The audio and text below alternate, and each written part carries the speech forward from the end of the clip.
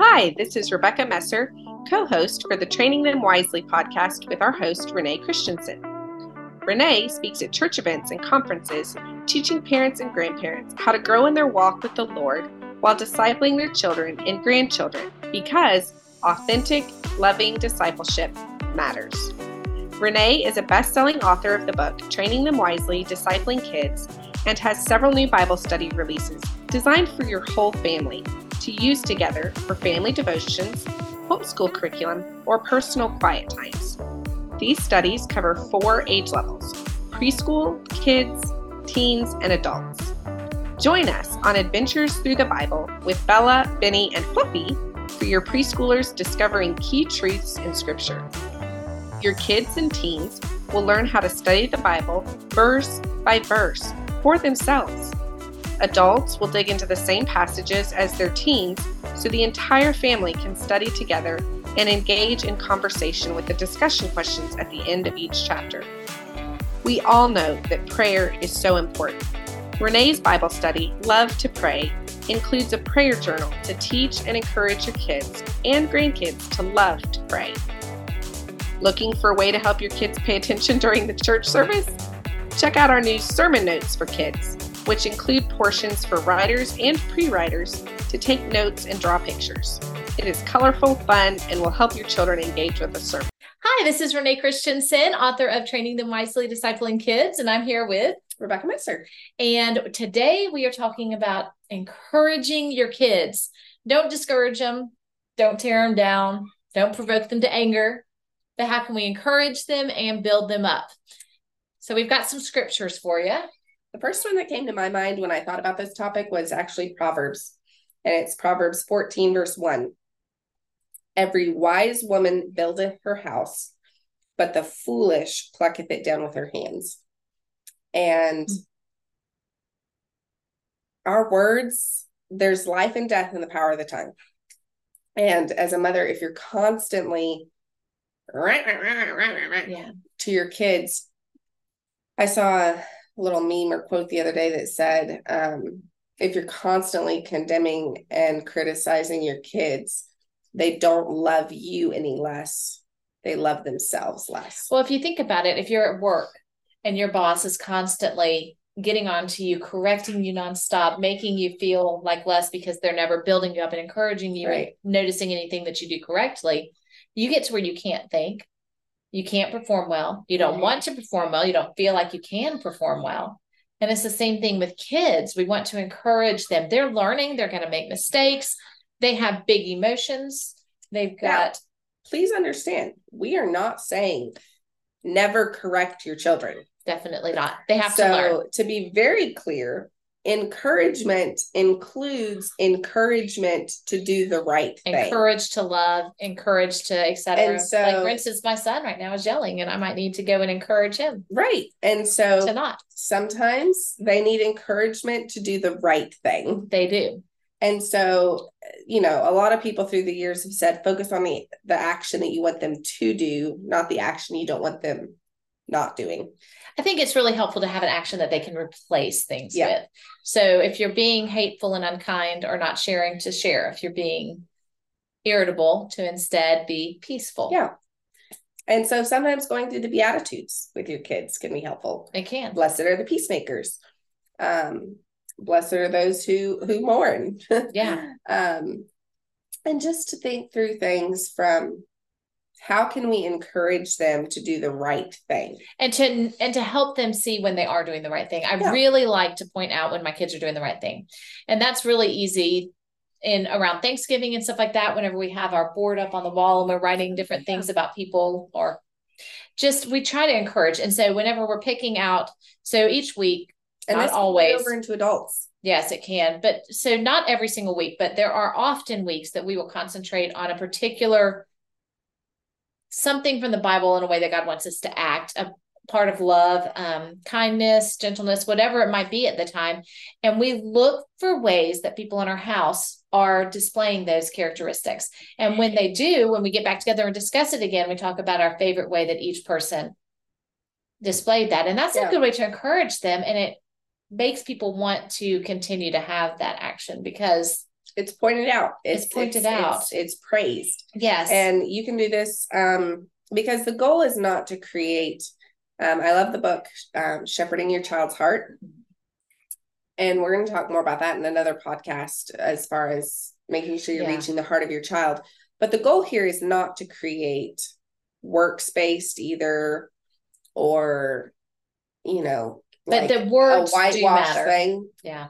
But the fruit of the Spirit is important. It is. And we are told that we are to judge fruit. Yes, exactly. So we want their fruit to be good. And so just pull out Galatians and talk to your kids about, like, hey, these are the things that I am seeing you do really well. I am seeing the fruit of the Spirit evident in your life, in the way that when your brother was so frustrated trying to tie his shoes, you helped tie his shoes and didn't get mad or frustrated, and you very gently helped him tie his shoes. And, you know, just find little things to praise and encourage them, and you'll watch them blossom. Yeah, I agree.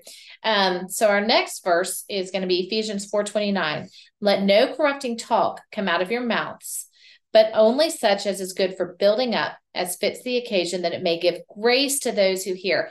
And I think this is really to be careful with how we're speaking and the words we say. Our words do matter. Yeah. Yes, we need to correct our children. Yes, we need to discipline them, and we need to teach them the right way, but we can do it really cruelly and really tearing them down, or we can do it in a more encouraging way. And sometimes it can take more energy, more patience, more gentleness to do it in a kind way. We have to exercise the fruit of the Spirit. We do. And we need to be careful, because just think about what words you say, because you're held accountable for every careless word that you speak. And so those words, children do remember them. And we want to be really careful that we're not ever saying something. You can kill a child's spirit. Yeah, you can. With a few ill-spoken. Like, you're never going to get this. You're always, anything, like my mom always said, nobody always or never does anything. So just to be careful to encourage and to notice when it is, and be more of a, you're struggling with this right now. This is a way that you can help. This is how we can replace it. Yeah. Rather than the only absolutes are who they are in Christ. Yes. Those are the only absolutes. Everything else, they can surrender that to the Lord, and it can change. It can, exactly. And the verse that I was referencing earlier was Proverbs 18:21. Death and life are in the power of the tongue. Yes. And that's the first part of it. The last part goes on that they love it. They will eat the fruit thereof. And I think with this, of the law of sowing and reaping, whatever you sow, you will reap. If you're reaping life-giving words to your kids, you are going to reap back life-giving actions, life-giving motives in what they're doing. If you're sowing death words into your child, you're going to see more of that behavior. You're going to see more of the destructive path. And as moms, especially, one of the goals that I have in our home is to create a life-giving atmosphere. I want people to feel refreshed, encouraged, uplifted. Do we succeed 100% on this? No, but whatever you're sowing, even with your words, you're going to reap.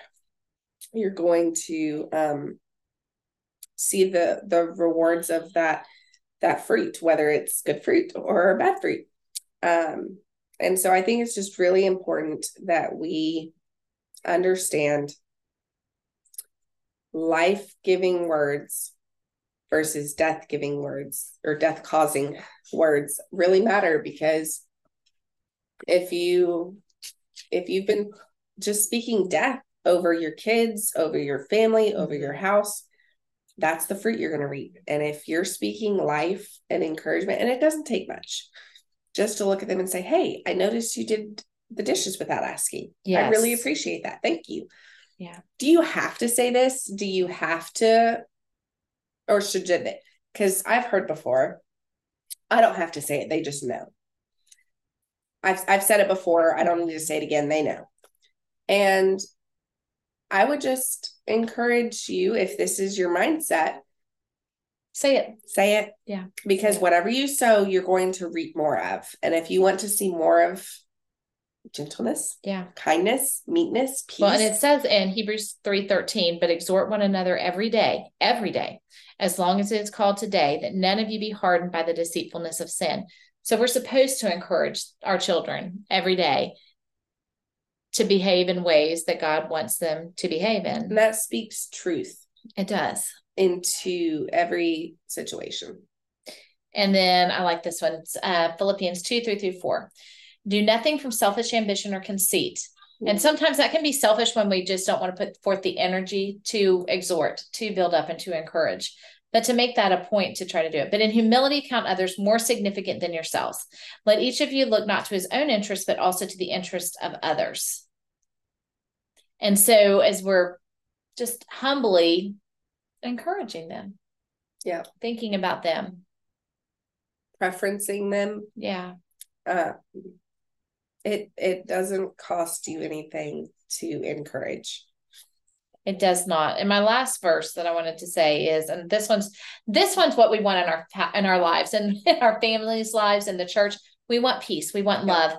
And in Romans 14:19, it says, so then let us pursue what makes for peace and for mutual upbuilding. So what is going to cause peace? Encouraging good behaviors, encouraging your children when they're sinning to instead live a life that's not in sin, but to replace what their sin is with something different. And to build them up, because even if your child is struggling with something a lot, there is still something they're doing well. There is. It might be harder to find it at times, but they are, and you need to build them up. And even if their behavior is really bad, or you're going through a difficult season with them, they're your child. And just pray that you can see them through God's eyes. I love you too, James. Pray that you can see them through God's eyes, and that you can show them the love that God has for them no matter what. I have a very strong-willed toddler. I mean, I have a very strong-willed toddler, and we'll leave them unnamed and ungendered to keep it neutral.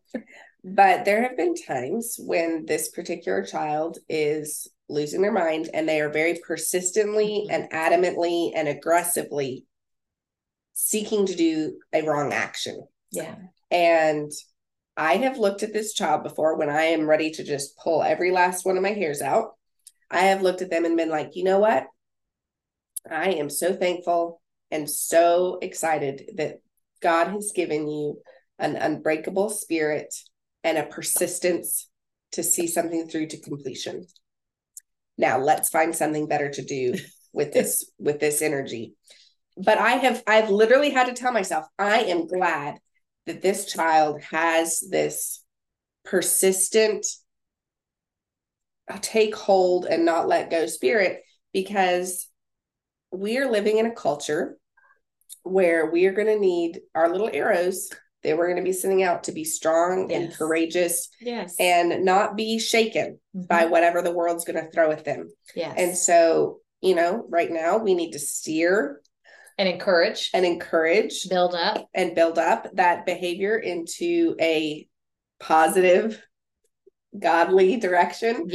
But in when the times when they are persisting in whatever, if there's nothing else, then your character's being built up. And when you're going through a hard time as a mom, then really and truly you're building your perseverance, you're building your character, you're building all of these things, and we're supposed to take joy in that. So yay. And encourage your child and build them up. So that's our challenge for you this week. Try really hard to think before you speak and encourage your children. Don't discourage them. Don't provoke them to anger, but build them up and encourage them. And like and subscribe. It helps us out a lot. And if you're interested, you can find the books on Amazon or on my website, trainingthemwisely.com. We're also on Facebook and Instagram if you would like to find us there.